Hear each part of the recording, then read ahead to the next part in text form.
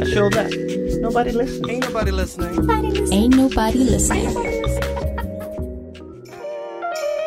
Welcome to Ain't Nobody Listening. My name is Abdullah Al-Ma'wali. In this episode, we get the pleasure of meeting the co-founders of Easy Coins, a brokerage service for clients who wish to buy or sell cryptocurrencies here in Oman. My guests, His Highness Sayyid Azzan bin Qais Al Saeed and Dr. Khalid Tahan. Please bear the first 3 to 4 minutes of this interview where the audio is a bit wonky. It does get better after that. Enjoy. Dr. Khalid, I'd like to ask you, where is the best place to start when you're explaining crypto and Bitcoin to people? So, to start, I think it's best to start from the beginning, where what problem does blockchain and crypto solve? Okay. So it starts off with solving the double spend problem is the name given to it, but I'll explain what that means. So when the internet came, the internet enabled the exchange of information. So if I normally needed to send any form of communication to someone in England, I would have had to send a letter. Okay. And there would have been the Oman Post as a middleman between me and the recipient. But with the internet, I was able to start sending data through the internet itself. I can send you information or a Word document through an email attachment. And so the data exchange was made way more simpler, and that transfer was solved. But the double spend problem, which is the exchange of value, was not solved. And middlemen remained on the internet era. Why do you call it double spend problem? Because if I wanted to send 10 riyals to you, and I sent it by an email, I still have a copy of the 10 riyals, and you've received a copy of the 10 riyals. So that's the double spend. Now you've doubled the supply of the 10 riyals. Okay. So there's actually 20 riyals now. Okay. But blockchain and crypto enables the transfer of the actual 10 riyals directly to you. The ownership completely moves over to you. So without the need of a middleman, just using the technology itself, which is the network. Okay. So that is to explain the blockchain. That is to explain the blockchain. Yeah. And cryptocurrency is, I feel, a misnomer because it's too broad of a definition of all these different coins and tokens. Which have different purposes in life and can be defined, should be really categorized based on what their actual uses are for. So a lot of things now refer to, there's tokens that are representative of the network itself, such as Bitcoin, which is the Bitcoin's token of the network itself. Right. Ethereum is the coin of the network itself. And then you have other tokens that are issued onto those networks. Could represent a car, could represent a non-fungible token like the NFT world that's now happening, and can represent a share of a house. It could represent anything. Okay. I think there's a wide variety of physical assets that could be tokenized digitally. Precisely. And that's what tokens do, which is different to coins. Yeah. But the most important component, and this is where we always keep highlighting this, it's all about using the technology in a situation where you need trust, but don't want to have a middleman to give you that trust. Because the system takes care of all of that for you. Exactly. So that's why it's called a trustless system. Exactly. Because you don't have to depend on any third party. Yes. And and that's why it's very important to note that public blockchains, i.e. the ones that are decentralized, are the real deal. That's where innovation is going to happen. That's where the new business models are coming. That's where the new financial system will be built. It's not these private blockchains. Well, I guess we can get into the subtleties and the difference and how to identify the difference. Of course. But, you first of all, we need to say this, that no one here is a financial advisor. Right? We won't be giving financial advice. This is not financial advice. Everything you hear, do your own research. It's very important that you do your own research. Don't look at us later on and say what happened, right? I'm just saying, let's put this out there, and we'll repeat this every once in a while. If you just tuned in, this is not financial advice. Okay, why does Bitcoin matter? Why do I have to? You get a lot of people who are like, you need to at least put 1% of your assets in Bitcoin. Why? Why does it even matter? What is Bitcoin? I mean, first of all, not only 1%. I think whatever somebody's willing to lose, that's what they should put in. So they shouldn't put in something that's too dear to them to begin with. In terms of the store of value of Bitcoin, it's really about the limited supply, and that's its main attraction, is its limited supply and its store of value. It's 21 million that it's never going to change ever, no matter what. It's a mathematical impossibility. Yes. Yeah. So it's programmed. It's programmed. Yeah, it's programmed and it cannot be changed unless they get the whole network to agree to change that. But as it's decentralized, it will be a consensus. So it's like a democracy. Should the whole network agree to change that, it will change. But it's not, if not everyone agrees to it, no, it won't change. So it's sort of like a democratic system. Yeah, that's another rabbit hole that I would love to get into a little later. But I think initially, someone might be listening to this and say, "Well, I'm not into crypto. Why do I even care? Like, why should I care about this conversation?" If you don't care, don't care. I don't think you should care, to be honest. It's similar to the people who didn't care about using the internet in its earliest days. So with time and advancement in technology, I think it'll become more and more relevant for everyday use. Okay, what are some of the parallels with the internet? So the parallels with the internet are, I always look at the .com bubble. Yeah. There was quite an extensive amount of the internet was hyped up. However, there were certain companies in the end, there was a crash, and there were certain companies that came out successful. And yes, these companies were very, very useful to be in. So it's very important to note that this space is facing a lot of hype. You do also have a lot of scams. So you need to be aware of what you're getting into. Any opportunity will be abused. Right. Just like the .com bubble. It's in a structured, regulated environment, but yet there was a crash. There was a bubble and it crashed. Right. And it's all about the risk management that I was mentioning that was discussed yesterday by earlier by His Highness, which is, I own stocks in a bank in Oman. I bought them during the peak in 2008, 2009, can't remember when, but I never got back their value. Okay. It's just never came back. But it wasn't an issue because I went in with capital. I did my own risk management, and I went in with capital that I can afford to lose. Right. And it's the same concept in anything. If you're buying a property, you should not be buying a property beyond your means, or you can handle that risk. If you're buying stocks, if you're buying crypto, which is a high risk asset, because it's trying to become what it is, it's not there yet. So it's defined as high risk. Yeah, right now you hear like assets going up 10%, down 10%, and it's insane. Yeah, because it's.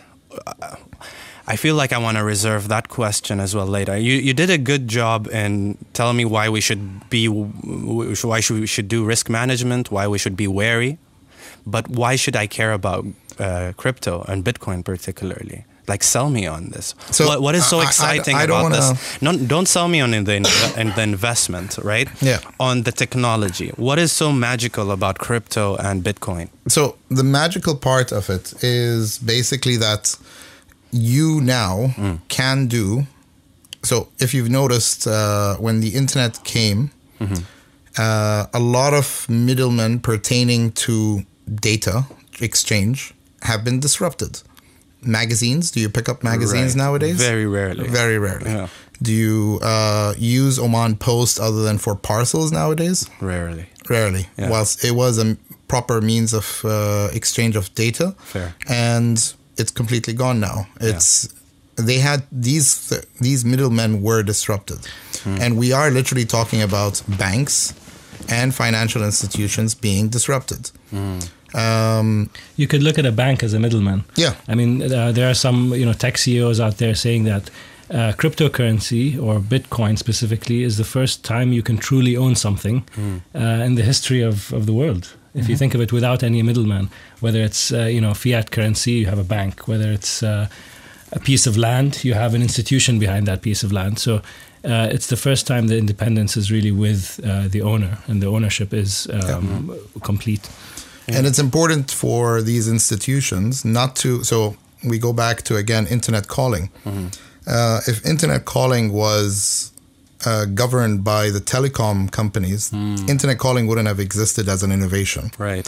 So it's very important to be aware that the regulator of this space should not be the person that's potentially being disrupted. Right. Right? Because they're obviously going to have a bias. Yeah, absolutely. Yeah. So which I assume that would be the biggest point of concern for a lot of these for regulation in general, right? Sure. Which is something that we could get into. I think that's kind of where the US is right now, trying to figure out how to utilize this as a technology and not be left behind. Yes. But at the same time, not hurting the US dollar, which is a very complicated, I try to wrap my head around that, but then you have to understand how the whole economy works. Yeah. You know? Let's go back to the story of Bitcoin. How did Bitcoin come to be? And was it the first ever crypto, or was there a crypto before it? So there were a lot of solutions trying to solve the double spend problem. What's that? The one I explained earlier, the double spend problem. Oh, the double spend. Yeah. Okay, my bad. So once that was, and Bitcoin was the one that was able to bring three pillars of technologies really into one solution, which is the blockchain, to solve that problem. So it is the one that went mainstream past that. There's now other techs being talked about, like distributed ledger technology, etc. And they're looking at it from a permission perspective within the realm of the current system. But again, you really have to ask yourself, do you have a trust problem to do it on a blockchain from the beginning, on a private blockchain? Because, so for example, if you wanted to exchange land, do I have a problem with the Ministry of Housing in Oman? No. I do trust them. So there's no trust problem to do that movement to a private blockchain. Right. But when you do have a trust problem, when I am trading with someone I don't know in the States, I do have a trust problem because I don't trust that. I'm not going to send him the money until he sends me the goods, and he's not going to send me the goods till I send him the money. Right. So that's when you have a trust problem, and that's why these assets are useful, or these networks are useful in a trust situation where you need technology to replace that trust. Yeah. Or bring forward that trust. What do you know about Satoshi? His name.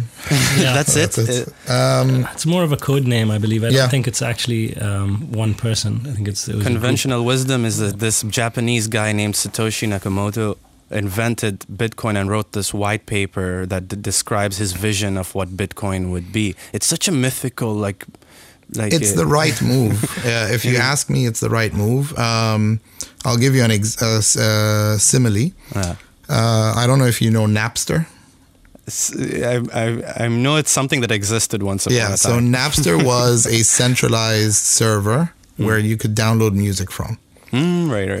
Pirated music. Yeah. And it was very easy for a government to go after them and shut them down. Following that came out BitTorrent. And that's where Bitcoin comes from, the name. So Bitcoin comes from the name of BitTorrent as well, where it's a decentralized network. So if you own a file on your computer and 10 others own that same file and one person wants it, he can download it from all the computers that are all around the world. The seeders. The seeders, exactly. Yeah.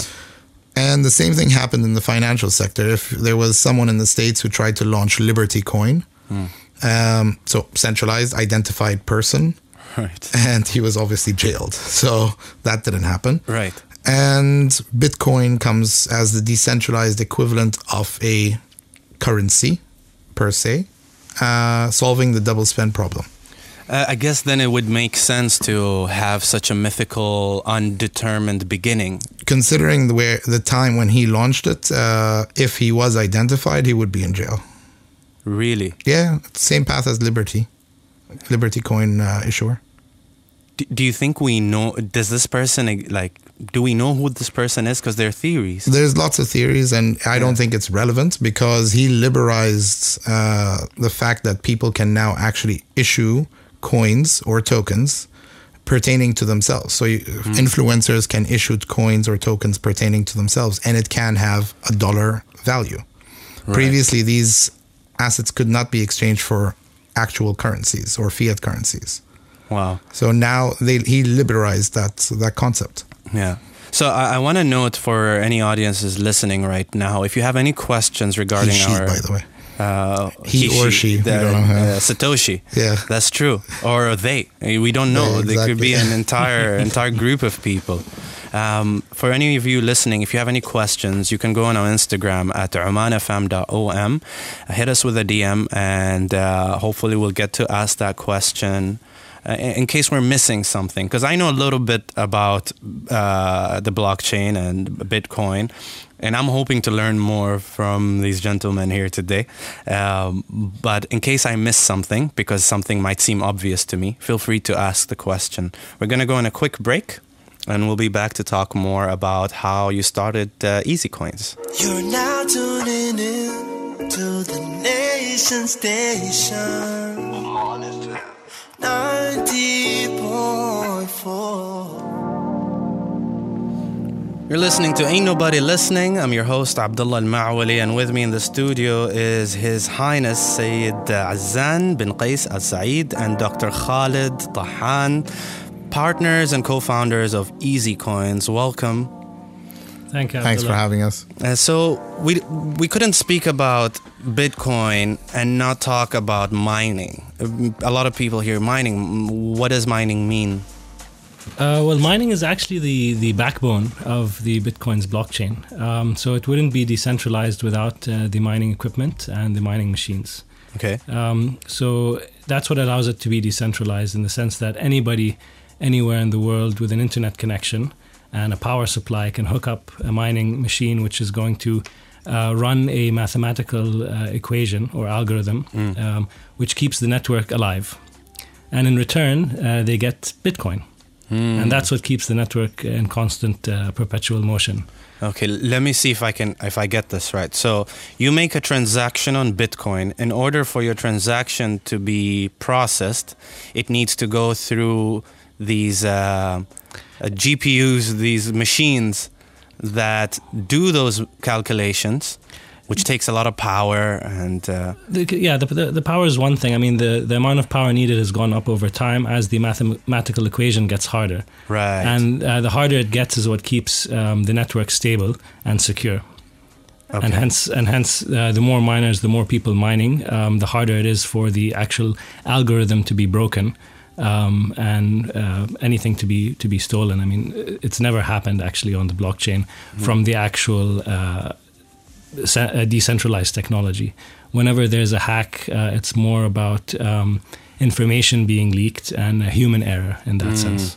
Right. So like phishing, for example. Almost like that. The good simile would be the banking sector. So what is the banking sector? The banking sector is one, custody. They store for you your money. Right. And the second factor is it's a ledger or a book on which you're recording who owes what. So if I sent you 10 riyals, someone is recording it in their books. It's like in a baqala when you go and buy something, the person writes it in a book. Keeping a record. Right. Except in cryptocurrency on the blockchain, this record is public for everyone, correct? Yes. And what the miners are doing are basically recording these transactions for people. So if I'm sending you Bitcoin, these miners their job is to record it on the blockchain. And in order for them to record it, their computer systems need to do these really heavy calculations. Yes, they solve a puzzle. And the puzzle fluctuates in difficulty as per the capacity of the network as it increases. So if the difficulty of the network increases, the puzzle gets harder to be solved, etc. So to average that the puzzle is solved every 10 minutes on average in Bitcoin. There's other forms of decentralized consensus algorithms. This is what they call them. Proof of stake? Proof of stake is another one, which Ethereum is moving into. Yeah. And the one we just described is proof of work. Yeah. Really, the only one that's proven so far is proof of work, to be frank. Proof of stake is to be proven. Okay. And Ethereum is leading that way. Is Ethereum leading that way? Why does it seem to me like these other small cap coins are leading the way? Ethereum is still far off. Sure. So there are smaller caps that are leading in proof of stake. Like Solana, for example. I would agree. True. I'd stand corrected. However, Ethereum is from the perspective of a network that's of scale. Right.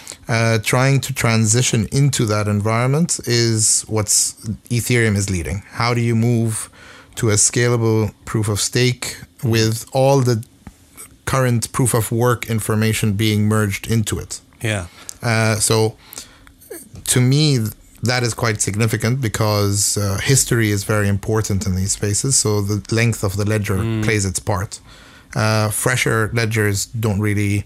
You can always replace a fresh small ledger and corrupt a small ledger.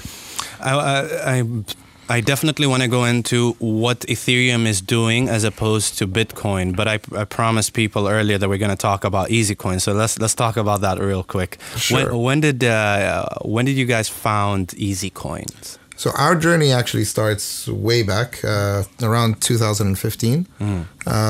We've raised a letter to officials here highlighting that we feel this tech is disruptive. We feel there's opportunities in this space. And we were trying to explore how to bring it into the system. Sadly, time has passed and there has been a lot of give and take on this topic. And sadly, we were not getting to decisions. Well, what was your proposition? So the proposition was foundational to start with. You need these tokens. So they are the internet of value, i.e. exchange of value. So for anyone to be able to build a solution to exchange property, to exchange cars, to exchange... I think it was relevant to introduce Ethereum before we talk about the value behind what EasyCoins can bring. Yeah. So just to cut, I mean, Ethereum and smart contracts. Yes. So building smart contracts in Ethereum. However, you cannot run a smart contract without having a certain amount of Ethereum to put into the contract to make it work. What is a smart contract? A smart contract, it's a bunch of code that allows... Basically, that allows a transaction or an agreement between 2 or 3 parties to happen flawlessly in a trust system. So it's a what-if statement, right? In coding language. So, an if-then statement. Yes. So if this happens, then that automatically happens. Yes. Hence it being... To put very simply. Right? Yeah. Is that a fair way of looking at it? Yeah. Okay, hello. All right. And so then moving back to EasyCoins to enable the such communities and developments. Yes, so we tried in multiple paths. Trust me, we tried multiple paths, but we saw that it's just difficult. So what we did was we actually studied the system. So we can disclose this because EasyCoins has completed a 6-month trial. Okay. But this was our business advantage or strategic advantage where we evaluated the laws. The laws state that cryptocurrency this is written law, is not recognized as a legal tender or as a means of payment. Okay. So effectively, when that is written in law, so certain regulators do not have jurisdiction over this. Okay? So... And if you look at the bigger picture, there's no definition in the country. So because of that, we self-defined as digital goods. And we brought forward a compliance model that's recognized by the Central Bank of the Netherlands. Okay. And implemented it into our operation. So we self-governed, self-defined, and launched a trial. So again, what have you self-defined that as? As digital goods. As digital goods. So it's what differentiates a Bitcoin from buying a top-up card for Apple iTunes? So it's a very gray area. Interesting. Or something on the PlayStation Store. Exactly, for example. Okay, interesting. So that was our legal research per se. Yeah. And we decided to launch the 6-month trial. Yeah. The 6-month trial was very useful. For starters, it showed us that there is a market. There are people trying to build solutions. There are people trying to use it as payments, even though it's not recognized as payments. There are people that are trying to use it for speculation, and there are people trying to use it for investments. Furthermore, we broke even in 4 months. So for a startup, that's quite significant. Congratulations. Thank you. So it highlights the value proposition is there.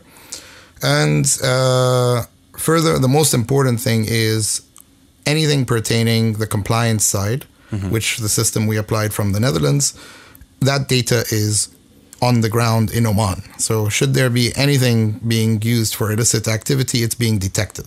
I see. So, and accessible. So that's the most important part, that it's accessible within the country. But if you're sending money to an exchange abroad, obviously that data, they don't know locally. Nobody knows what is this money being used for, illicit or good. And that's the value proposition that we see, that such a platform in Oman brings the data to the ground. And so it's a value to be here. Furthermore, there's progress now. So we know that this space is not going to be illegalized. That's become clear, and there will be a governor for it. I won't disclose because we just found out recently, and we'll leave it to them to disclose it when they're ready. However, what does a governor mean? So a regulator. Oh, I see. And well, we can say it's not going to be the central bank. Okay, that is interesting. Yeah. Which is a different approach, I think, than what the US is trying to take. The US is still trying, because the US is dug deeper. They've realized that some of these tokens represent security. So the SEC is trying to take it, but they've noticed some tokens don't represent securities. So they're still trying to dig deeper into the matter. But Bahrain, for example, it is the central bank. So every jurisdiction obviously takes it forward in the most suitable way for them. I don't know if you realize how important this is for people like me who invest in crypto. Are you telling me that I should not be worried that I am committing an illegal activity by buying and selling crypto? So it's not an illegal activity. It's not an illegal activity. Okay. The thing is, when you invest in crypto, you're not just looking about just today and tomorrow, but you're looking 20 years down the line. Yes, and I'm gonna highlight that this is just bigger than just crypto. Yeah. Innovation in Oman to happen needs to skip the topic of something new is illegalized. Right. Okay. Everything is legal. There's nobody saying crypto was illegal. Everyone is saying with their loud voices, and I agree with it, it's high risk, and you should apply risk management on it. Yeah. And that's for sure. But nobody said it's illegal. So there shouldn't be any fear from it. If it became illegal, then fine, everyone just stops dealing with it. But as long as it's not there, I don't see why be scared of it. I don't even see how you can make it illegal. It's like it's something that you can't get rid of, right? I mean, once you own it, it's out there. It's circulating. It's in the blockchain. So no one can shut it down. Really, isn't that like one of the highlights of cryptocurrency? So I won't. I think there are ways. However, thank God we're not in a space that's going to be legalizing it. So maybe we don't need to touch base on that. What is your role exactly, Dr. Khaled, in EasyCoins? What exactly do you do what do you think about on a regular basis? So most of what we're thinking about is expansion. So a lot of people are requesting more coins. People are requesting a mobile application. People are requesting more features. Yeah. But the reality is, we did not know before maybe 2 weeks ago that this space is legal or going to be legal or illegal in Oman. So we're not going to be putting an extensive amount of capex on something that's potentially going to be shut down maybe. Yeah. Right? Yeah. So the idea was to bring it to life in the most lean possible way from a financial perspective. And once it proves its value, not just as a business, but its extra value, i.e. the data, etc., everything we touched base on earlier, it will flourish. So we can expand it further. And that's the idea now. EasyCoins is a non-custodial broker. Now that there will be a definition of virtual assets in the country, we are looking... A non-custodial broker. You can't throw a line like that and expect me not to ask. Well, actually, it might be worth looking into the difference between custodial and non-custodial. And one of the things that really highlights... Not your keys, not your Bitcoin? Precisely. Yes, exactly. Precisely. Could you explain that a little bit? Yeah. Basically, the idea is that all the hacks that you hear happen at the exchange level. Okay. So it's just like a honeypot. If you're a hacker, if I can hack a bank, it's like one attack, big reward. I can rob a bunch of people who have pooled their money there. Right. It's the same concept with crypto. If you've pooled your holdings into an exchange, if I can compromise the security of that exchange, I can get everyone's crypto. Or everyone's keys, at least, right? Or you get control of the keys. They don't have specific keys for each user. Oh, I see. It's a different model. But effectively, you're gaining access to their crypto. What we're doing is a non-custodial model, whereby when you purchase, it's immediately sent to a wallet under your control only. What's a wallet? A wallet is a digital wallet. It's a digital wallet where you store your crypto. It's technically it's split into a private key and a public key. Right. A public key is equivalent to your bank account number. You can share it so that people can pay you into it. Yeah. A private key is equivalent to your signature, where if you have that private key, you can cash out from your account. Okay. So you need to protect your private key. It's just a place where you put your cryptocurrency, and it's, precisely. There's a long key that corresponds to that wallet. The public key and the private key is equivalent to your signature, and it's very important that, and this is where the self-sovereignty of your assets comes into play, is when you are holding your own wallets under your own control. And which is what you do. I've been doing that since 2013. And that's what EasyCoins enables. Yeah, and that's what. Yes. I don't. Mine, it's definitely under the exchange's control, which right now it's not concerning. But if I'm looking really long term, then it becomes concerning, right? Especially as you grow your capital over time. How about you, Your Highness? What's your current role in the company? What does your day-to-day look like? Well, specifically for EasyCoins, it's more from a regulation point of view. So I try to help it with the different governmental institutions to gain support and enablement. So one of the institutions that's been very helpful, and we've been engaging with them, is the Ministry of Transport, Communication and IT. And from day one, when we launched the EasyCoins trial, they've been very supportive of our operation, and especially in this transitional period.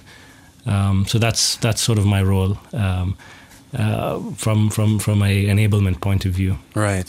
Yep. Do you imagine we would get to a point anytime soon here in Oman where institutions would adopt Bitcoin or crypto in general?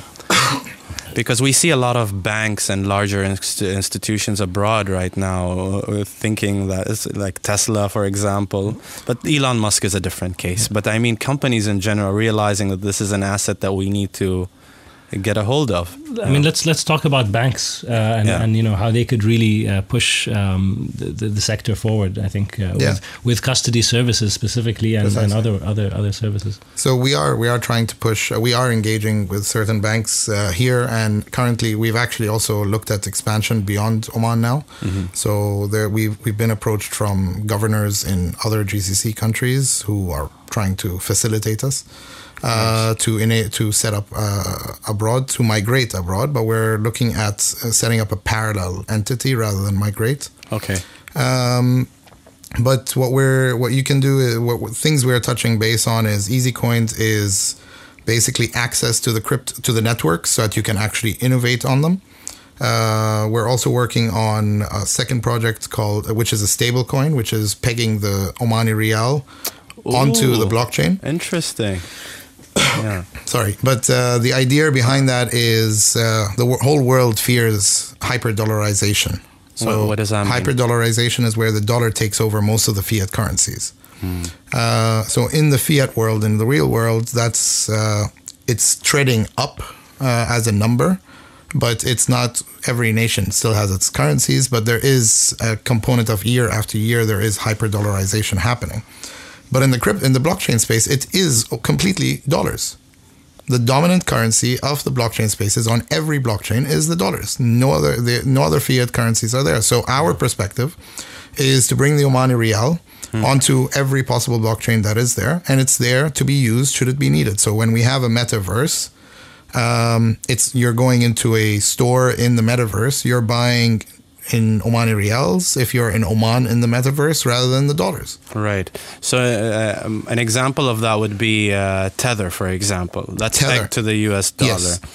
I'm not, excuse my ignorance on this, but from my understanding, when it comes to the US and US regulation, that's when things get a little bit more complicated when they're dealing with these pegged cryptocurrencies, correct? So their main concern is the pegging.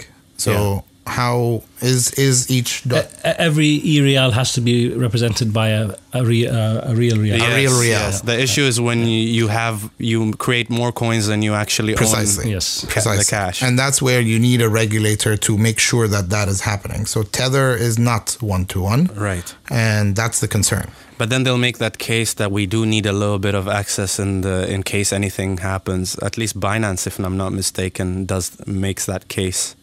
I'm not too sure of the case, but from the stablecoin's perspective, it's quite critical that the peg remains. Otherwise, it's not really a stablecoin. Why would I want to buy Omani Rial pegged cryptocurrency? Because your neighbor might be building the next game center in the metaverse, and that's the currency they're going to accept. Or is it going to be the USD? So it all depends. It's all space that's out there to be had.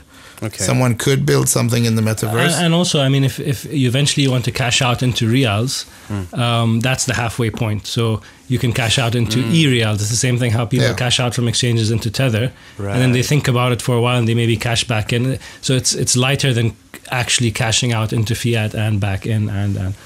And also in the real world, if you're not just looking at the digital world, you can do these settlements quite cheaper than current infrastructure, including OmanNet. Okay, let's zoom out a little further. What is the problem that Easy Coins is trying to solve here?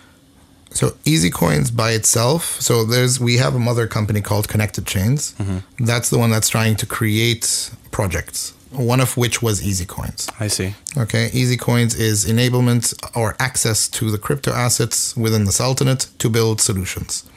We are not looking at investment. Obviously, there are people who use it as an investment, but we are looking at enablement, to enable developers in Oman to access Ether to build smart contracts and solutions on it. For artists to create NFTs. Or artists Ethereum. To create NFTs. Okay.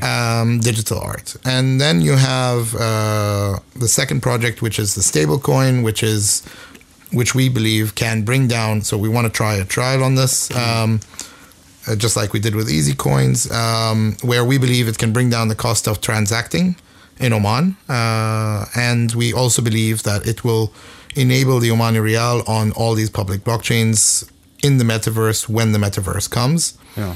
And we also have a project in custody service. We're trying to bring a new form of banking. So just like there was banking, then there was Islamic banking. Right. There is crypto banking as a sector that could develop. Ooh, that's interesting. So we are looking at custody services so that banks can start custodying more than just fiat currencies. Yeah. They can start custodying anything that's tokenized, be it digital art, be it a car that's tokenized, be it a house that's tokenized, be it a Ethereum, be it a Bitcoin, whatever. Right. So you can start tokenizing way more assets than just fiat money or custodying. So this is how I would like to transition to the next segment. We'll take a break. And we're in mining. Forgot that too. And we're mining. But that's in you're in mining. That's outside Oman, but we're hoping to bring it into Oman. That would be a whole new industry. Mining is quite the industry. Mining is quite the industry, and I think there is quite a bit of opportunity. It's being studied locally, and we hope the results will be there. We again would be happy to bring part of the operation we have abroad, which is in Uzbekistan, into the country and run it as a trial to prove its point, just like EasyCoins did too. I like how some countries got really creative with how they power their mining operations. You got those who do it side of a mountain using streams. So I'm wondering, what is the advantage that Oman has for a mining There's a couple of advantages. We're looking at a very unique aspect. It's being done somewhere else, but for now, it's still too early to share. But effectively, it's quite unique, and it does. And it will be sustainable. Environmentally sustainable. Yeah. I want to transition into more Ethereum, but I also want to state that if my understanding of this is correct, Bitcoin, at least in its current standing, serves as a great store of value. It's like gold. Supply is fixed. It's never going to go over 21 million, but it's not the most functional thing in the world. It's it's because of its nature, it doesn't work too well in being what's the word? In being a utility, really. But that's where Ethereum comes in to fill in that gap. Correct, and it to me, at least the way I see it, Ethereum is where I get excited about the technology of blockchain rather than the tokenomics of things, rather than just the store of value. It's like the technology. Just when I started understanding what the possibilities of the technology, that's when I got really excited. That's when I started looking more into Ethereum, into Solana, into Cardano, into all these other tokens that are trying to solve different problems. I'd love to talk about that after the break. Sure. All right. Oman FM. Are you ready for more on the nation station? 90.4. And we're back from the break. You're listening to Ain't Nobody Listening on Oman FM, and today it's all about cryptocurrency. Yay! I've been looking forward to this day. With me, the founders and partners of EasyCoins. So we got a bunch of questions, you guys. More questions than we've ever gotten, really. So I was gonna go in my rabbit hole of Ethereum and all that. We'll get to that. But for now, I want to stop and ask some of these questions here. One of the questions is, will the banks of Oman enable to buy cryptocurrency directly from worldwide exchanges such as Binance or Crypto.com? So I'm assuming when things mature, and as we mentioned, the key value proposition of EasyCoins was the data is local. So if there is any bad activity, it can be detected. If Crypto.com is exchanging data with the governors here, then yes, why not? Right. But as long as a bank in Oman does not know where that money is going, if it's going to be used for good or evil, I don't blame them. They still don't have that data. Yeah. But same thing with Binance. It's just a matter of time. I think it will happen. But once that infrastructure is in place for the exchange of information. But that's not there yet. And Binance, let's be clear, Binance has not been, it's not in the best of lists from a global perspective because it was not complying with these measures that are required to ensure safety. Yeah. And that's the reason. But it's now currently setting up ship in, I think, initial days in Bahrain or UAE. Right. So things can change for them with time. And that's the whole idea. It's just it's not information. Information can be dangerous or good, but financial assets can be dangerous and good also. It's just like anything else. So the measures need to be in place. There is a question here. I don't know if this question, I don't know if it's a fair question or not. Why do you think banks do not like crypto in general? As we heard and told by Omani banks call center representatives. First of all, I don't know if that's actually true. Is it true? So I have had bank transfers rejected towards exchanges, yes. So yes, that does exist. But again, it's back to the same point. Yeah. They don't have the data. As long as the data is accessible to them, they can. But as long as the data is not accessible to them, I don't blame them. Right. So I guess this falls under the same thing. What and how does the central bank think of cryptocurrency here in Oman? So cryptocurrency, as we touched base earlier, the central bank is not going to be the governor of cryptocurrency. I don't think it's significant as a question because they're not going to be the governors. All right, so I'm going to go through. But they have put out circulars. Sorry about this, but they have put out circulars about its high risk, which we agree. We agree with totally. Fully. Yes, 100%.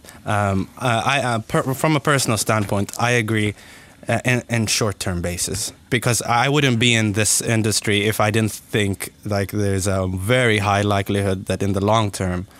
I'll get a return on my investment. Not financial advice. If you're just tuning in, this is only my own personal opinion. Do your own research and all that stuff. We didn't comment. You didn't comment. It's all me. The most asked question here, it just keeps coming up. When will EasyCoin be back working? So as we mentioned, there's a transition now.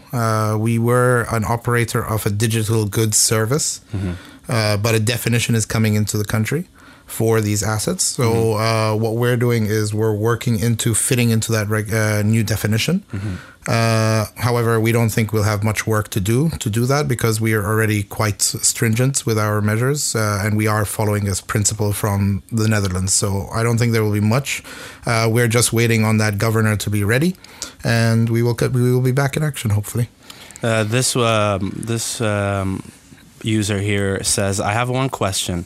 Would getting into Bitcoin somewhat like getting into gambling? Because you're buying into something and you have to wait for it to reach peak so you can sell it off and gain financially. And she prefaces and says, it's a silly question, sorry. No, I would agree that you can say the same thing about the stock market. Yes. You could be gambling in the stock market. So it all depends on what's your approach. Yeah. What are you doing with these investments that you're doing and what's your risk management? If you're a gambler, then yeah, sure, you could gamble too. But it all depends on what you're doing. What is your intentions of buying these assets? Right. And your risk management. So gambling, in my opinion, is irresponsible behavior. So you could go irresponsibly crazy. What would constitute gambling in this space? What would gambling look like? Gambling would look like someone taking 50% of his net worth and putting it into this, thinking he's going to get rich. Speculation. Speculation. Yeah. Right. Now, if I'm not mistaken, you guys have an announcement to make. Is that too early? No, we don't really have an announcement. We've touched base on the topics that we've mentioned. Really? What needs to be mentioned. I misunderstood when you said exclusives. I was like, it's already out there. One of the big things, just to recap, is the e-real, which we've been talking about. The digital real. Digital. That's the one. Yes. Where was the build-up? Okay, awesome. So now let's go back to the difference between Bitcoin, Ethereum, and alts in general. We spoke about this a little bit, but we were saying earlier that what excites me about the crypto space is the technology more than just it being a store of value or asset like Bitcoin. Now, Ethereum came in to solve this problem. How did Ethereum go about doing that? Well, I mean, first of all, the one similarity between Ethereum and Bitcoin is they're both coins. Right. So you have coins and tokens. Right. Coins can be mined, tokens cannot. Tokens are defined on the blockchain of a coin. So, for example, there are many tokens on the Ethereum network. What define the parameter of those tokens are the smart contracts, and hence Ethereum being famous for smart contracts. Yeah. And so when people are looking, at different digital assets, different currencies, they should always try to distinguish whether they're looking at a coin or a token. That's important for many reasons. Specifically speaking, let's say for the cap or the amount of tokens there are, that will always be listed on the smart contract. And so when someone's doing their research, they should always look into smart contracts, white papers, and really read the fine print. Because tokens are much easier to make. You can create your own token in about 5 or 10 minutes. Wow. And there is room for a malicious structure in that token, in the sense of the amount of tokens, as I said. Right. How does Ethereum go about utilizing these smart contracts? So I'm familiar with concepts like dApps, for example, yes.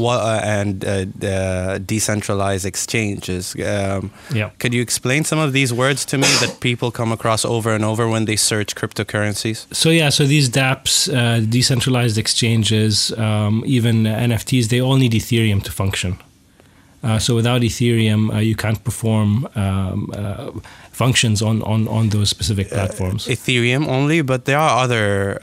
No, but what His Highness is highlighting is, so there's always this debate: is it a currency? Right. Right. So everyone it's more says, like a fuel. Yeah, but people are saying, is it a currency? And the problem with the currency debate is, on Ethereum's network, the only way to pay to engage in a smart contract is Ethereum. Yeah, ETH. So ETH. So it is a currency, because on that network there is no other means of payment. Right.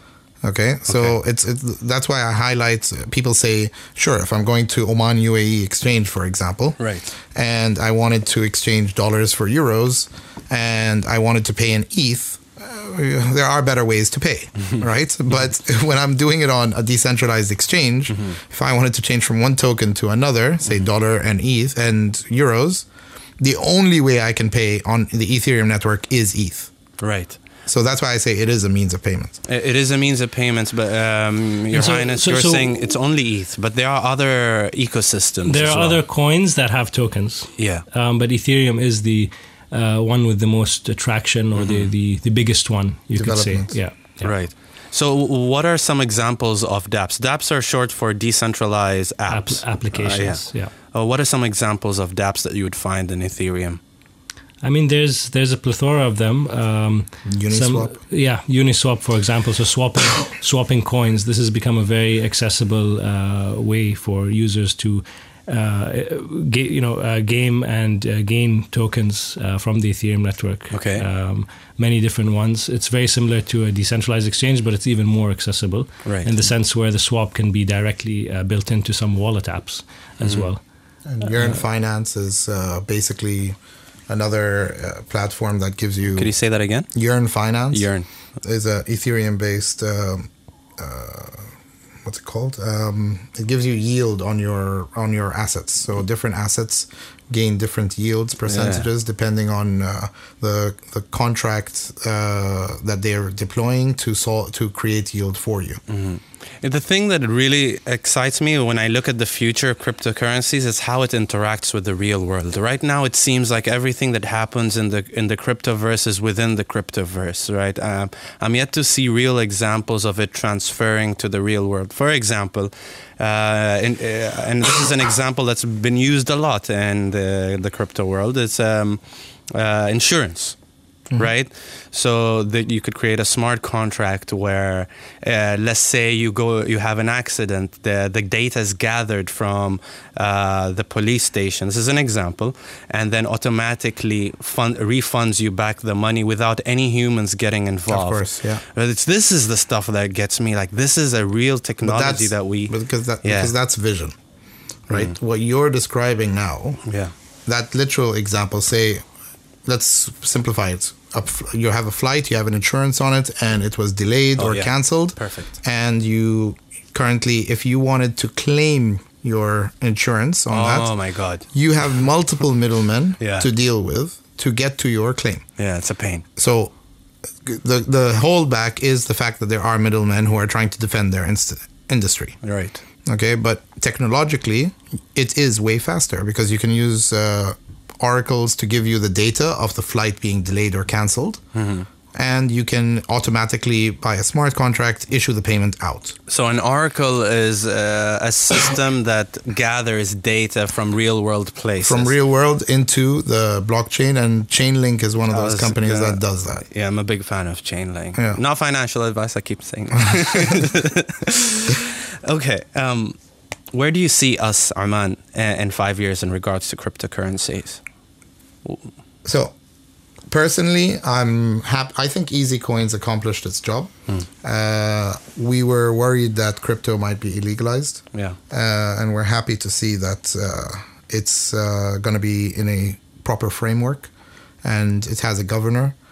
We salute that. We salute the system for doing that. And we hope it's much more positive news with time. I think this is just a stepping stone, and there's so much more ahead. I think also it's worth mentioning, I mean, if you're looking at a 5-year timeline, we don't want to forget about the local or the in-country value perspective. And that's something that EasyCoins, as Dr. Khalid mentioned, retaining data locally, transaction data for the good of the system.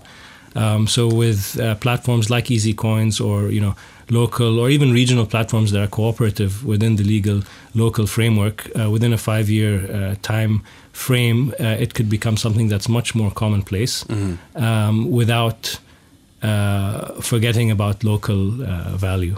Right. Which is where we see EasyCoins building that bridge, not only for ourselves but to create for other platforms. Right. Venezuela has been quite an interesting case this year. So for those who don't know, Venezuela has decided. El Salvador, actually, not is Venezuela. El Salvador. El Salvador. El Salvador? Yes. Oh, my bad.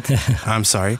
El Salvador. If Venezuela did it would help them out. But El Salvador, not so much. No, well, I mean, they're quite different. I mean, I looked at the price action when that happened officially. Nothing much happened. If anything, it tanked. So I don't think it had that much of an impact on the actual price action. But that's why it's important to note. It's not about the price. Yeah. It's about the fact that now, somewhere around the world, Bitcoin has become a legal tender. A legal tender. So it's basically, irrespective of price. Yeah, an illegal tender is when a country accepts Bitcoin as its official payment. Yes.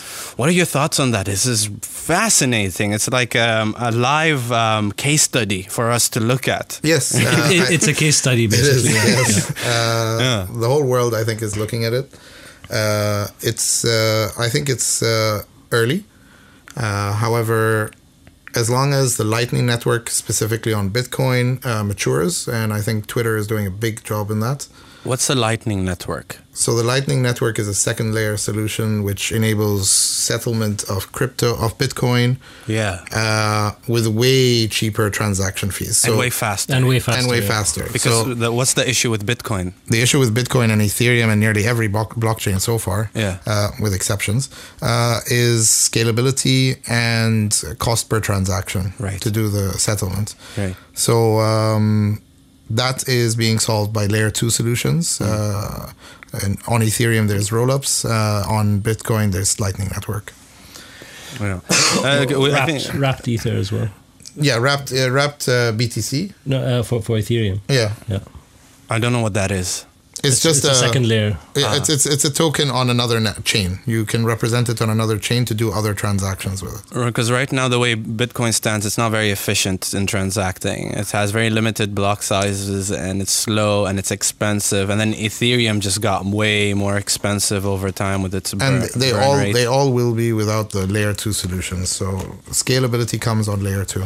But there are tokens that are trying to solve for that problem, notably Cardano. How much do you know about that? I'm not. So I look at things in sectors. Okay. From a store of value narrative. So it's very important to note that Bitcoin is trying to become a store of value, but it has not become a store of value. That's the risk, right? It could become, but it has not done that. So far, it's only performing like a high risk asset, i.e., like stocks. Right? It's not performing as a store of value. It's not a risk-off asset. People are not moving to it when there's risk. Right. Okay, so that's very important to note. So you are assuming that it's trying to become a store of value. The only competitor to that is Ethereum. From that use, or that what it's trying to be. The only store of value? Ethereum is a I feel, far contender, but it is the contender in that topic. I would have never imagined Ethereum to be a contender for a store of value. With their changes where they're now reducing their burning ETH with time, it is a contender. It's moving towards that. Yeah, but it's not. So it's the only one that is close, but that's not very close either. So that's from the store of value narrative. Yeah. The second perspective is the smart chain network of the world. So the smart contract chain. Okay. ETH led that. Now you have competitors. Okay. Some of which are second layer, some of which are first layer, and you don't know which one will win. So from that narrative, Ethereum has a competitor. Right. Okay. Yeah. So it's the same thing again when we go back to the .com bubble that we mentioned. There were lots of companies. Everyone wanted to link their .com on their company name. And then there was a crash and only a few survived. Which begs the question, are we in a bubble? Very possible. As long as there's extensive hype, there's always risk of a bubble. Because NFTs definitely look like a bubble to me. You know, when things start costing all that much for nothing, in my opinion, then it just looks like it's not going to end well. Yeah, well, it's just the same as if you remember when the internet came, there was the $1 million website. I don't know if you've heard of it. No. It was someone who split up a website into 1 million pixels and started selling each pixel for $1. Brilliant. But have you heard of it? You haven't. It's because it died away. It was a bubble. It just happened. Did he make the million? Yeah, it's instantly. Sharda. Very quickly. But it was hyped. Everyone wanted to put their brand onto that page. And that was it. Yeah. But you haven't heard of it now. No. But so there are certain things that will be just hype driven. Yeah. But it's important to note that this tech, what does it enable? So again, putting aside all the hype, NFTs enables creators, be it music, be it art, to now sell their products instant to customer without a middleman. So there's no need for a studio in the middle taking high margins off their productions. They can do that directly. So it's mostly of value to influencers or creators who want to create things that are in demand. So if Nike creates a rare trainers in the real world, one of 300, say, for example, and then they created a digital form of it, and only 300 people own it, and your Fortnite character can now wear them during the game, you're unique. Yeah, yeah. And one of the things that I find, we should note that you're not sick, like you don't have COVID. No. I'm all good. Yeah, but just for those who are listening, it's like, is this guy okay? He's okay. He's fine. We spoke about it earlier. Yeah, he's all right.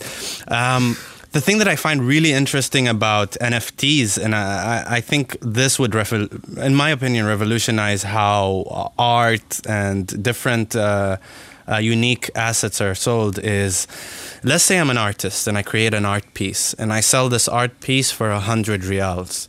Once I get paid my 100 riyals, khalas. Whatever that art piece does in the world, it's its own. I have no khalas. It's not connected to me anymore. What I love about the NFTs is you can get paid in perpetuity forever.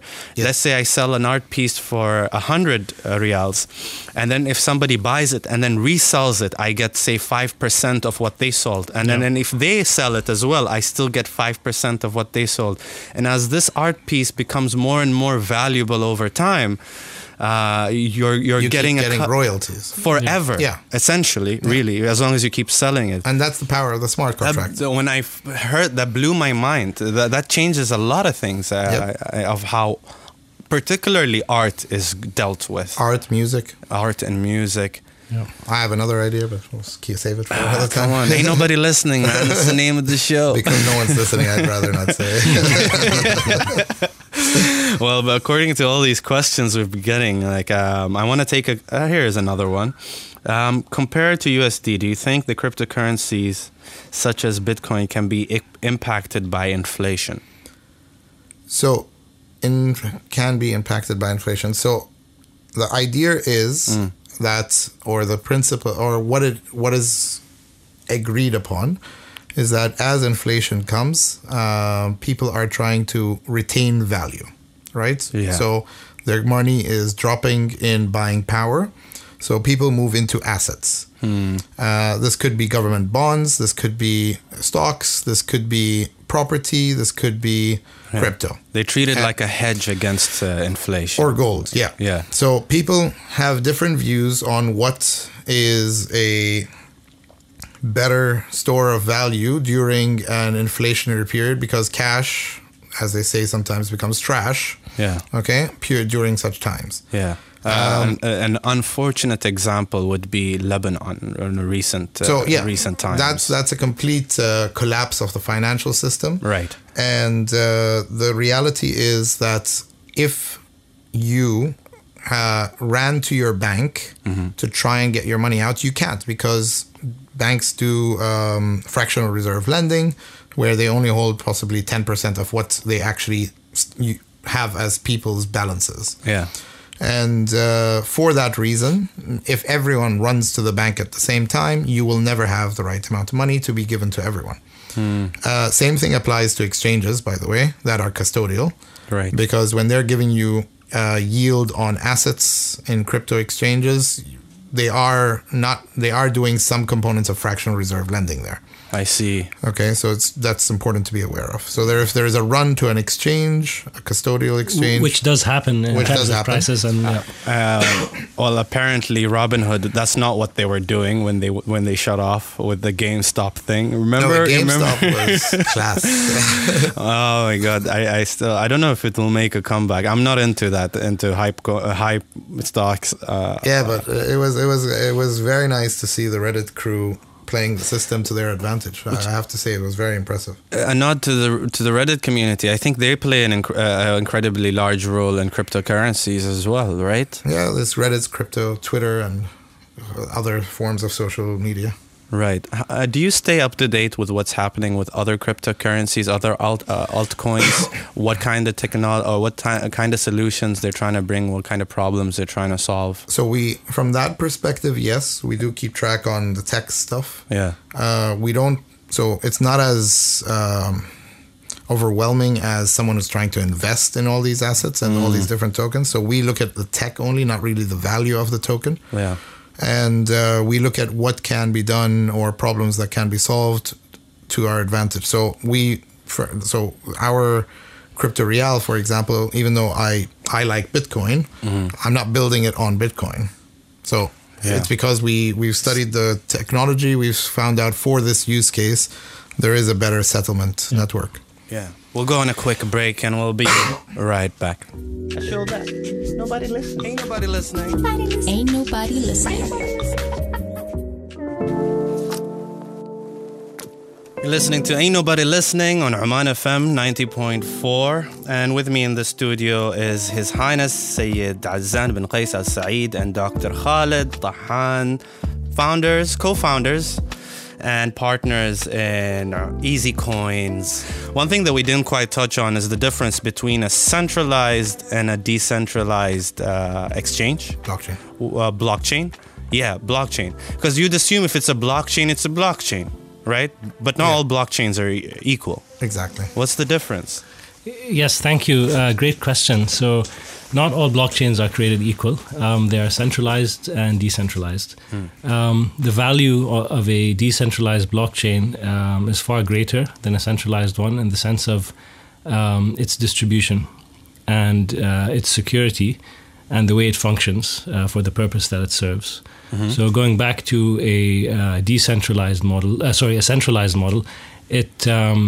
it really diminishes the value proposition of building or putting in the effort to build such a system.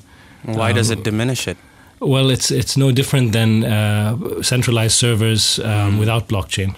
Right. So it can be susceptible to a direct attack or a direct hack because it's not distributed. Right. So, I mean, we would urge any institution, business, or entrepreneur who's looking into applying blockchain to really give a decentralized model a chance, because that will be your value proposition.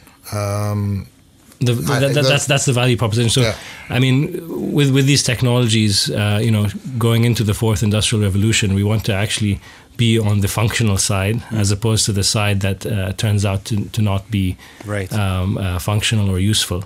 Right. I think that's very important here in Oman, especially going into the next decade.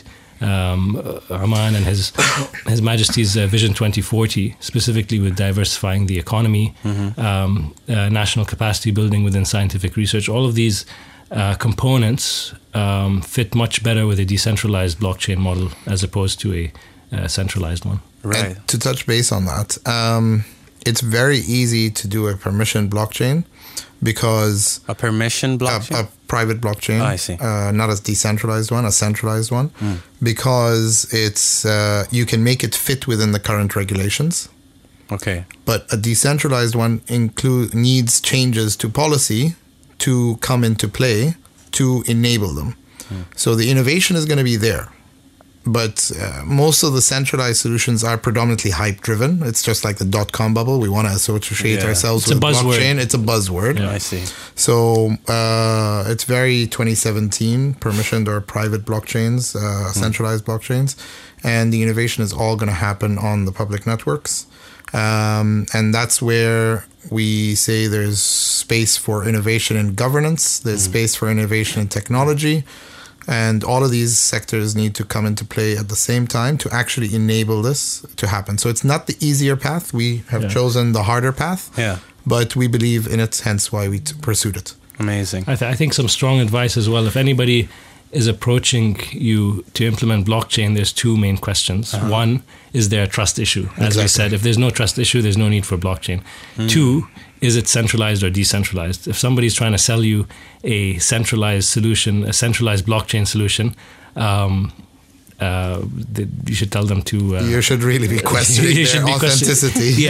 You should tell them and really question, their abilities. Yeah, we got a question. Following recent news about crypto exchange Binance signs Dubai World Trade Center deal and a potential headquarters in the Gulf nation. So the question is, do you think any of the Gulf nations will consider a cryptocurrency as a legal tender? I did not. I did throw that proposition back in the day, but no, I did not see that appeal over here, and I don't think it's needed. Okay. Because if you notice, it is the countries or nations with unstable fiat currencies that they're already deleveraging onto the US dollar. So the central bank in that country has already lost control. Yeah. Okay. Bitcoin brings back that control to their central bank. How? Because even if they made it a legal tender, okay, who's in control of the dollar? It's not the central bank of El Salvador. It is the U.S. economy. Okay. But when you make Bitcoin legal tender, when your currency has collapsed, it brings their sovereignty, their control back. So it's a tool that they're using to bring back control. I don't see any of the Gulf nations having that problem currently to be considering it. Their fiat systems are stable. And it doesn't have to be legal tender for it to be introduced through exchanges. It can still remain on that digital level. Do you believe that Bitcoin, or Bitcoin, I'd say specifically, could be a threat to the US dollar? Because that is the big question on all these regulations in the US, and I feel like what the US does or what it decides to do will reflect around the world, considering a lot of us are pegged as one. Can it? I think it can, but what's the percentage probability? Very low. So can, yes.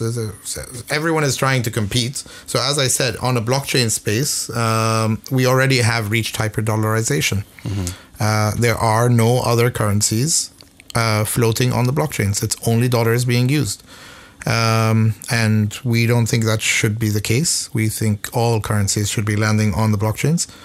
And we believe that the US dollar should have its competitors, just like the Chinese are trying to compete in the space to outthrone the dollar. I think everyone should have its role. Or I'm glad you brought up China, because then why did China go ahead and ban it? So China is launching a centralized, very monitored local currency and a digital local currency, yuan, I think it's called. And effectively, even the states, the ones that are trying to protect the dollar, recognize the fact that it is very much a monitoring tool. Right. It's not really beyond that. So even the states are looking at public blockchains. So if you look at the advisors that they have, Stellar Foundation is one of them. USDC on Ethereum, so the Circle are people that they're talking to. Okay. What do they want to do? What is it that they want to do? So because they're studying central bank digital currencies. So part of their advisors and committees that they're discussing with, should they go forward, this might never happen, is public blockchain networks. So what would that look like? I think it would be more, what problem does it solve? Yeah. Right? Yeah. So, and that's their dilemma right now. They're trying to see, does it really solve a problem? From our perspective, we look at M2 money. M2 money is money that's in circulation in the banking sector. Bringing that into the blockchain or the blockchain networks is of value. That's a new application, new utility for Omani Riyals on a blockchain. So it's a completely new use case. M0 money, which is from a central bank to banks, which is what a central bank digital currency would be. Okay. There is a question, what value proposition does it solve? Because it's there with the right technology, the centralized system works perfectly fine. Yeah. And you don't have a trust issue because you trust the central bank. Exactly. Right. So there is a question mark on its value proposition from an M0 level money, but from an M2 moving into the blockchain space, where it has a clear, useful use case, which is fighting hyper-dollarization on the blockchains. Well, before we end this evening or this session, anything else you'd like to add? Any caveats or notes or anything? Be careful. Yeah. In every space that's hyped up, there is risks and there is scammers. It's happened in 2017. It's happening again. A monkey on a GIF of a monkey is not worth $15,000. Yeah. So be realistic. This is not a get rich quick scheme. Yeah. This is all about innovation. And if you do not have the skill sets for it, then leave it for the people who do. Well, yeah. Yeah, and just do as much reading as you can. Yep. Engaging with the community online as well. I showed that. Nobody listening. Ain't nobody listening. Ain't nobody listening.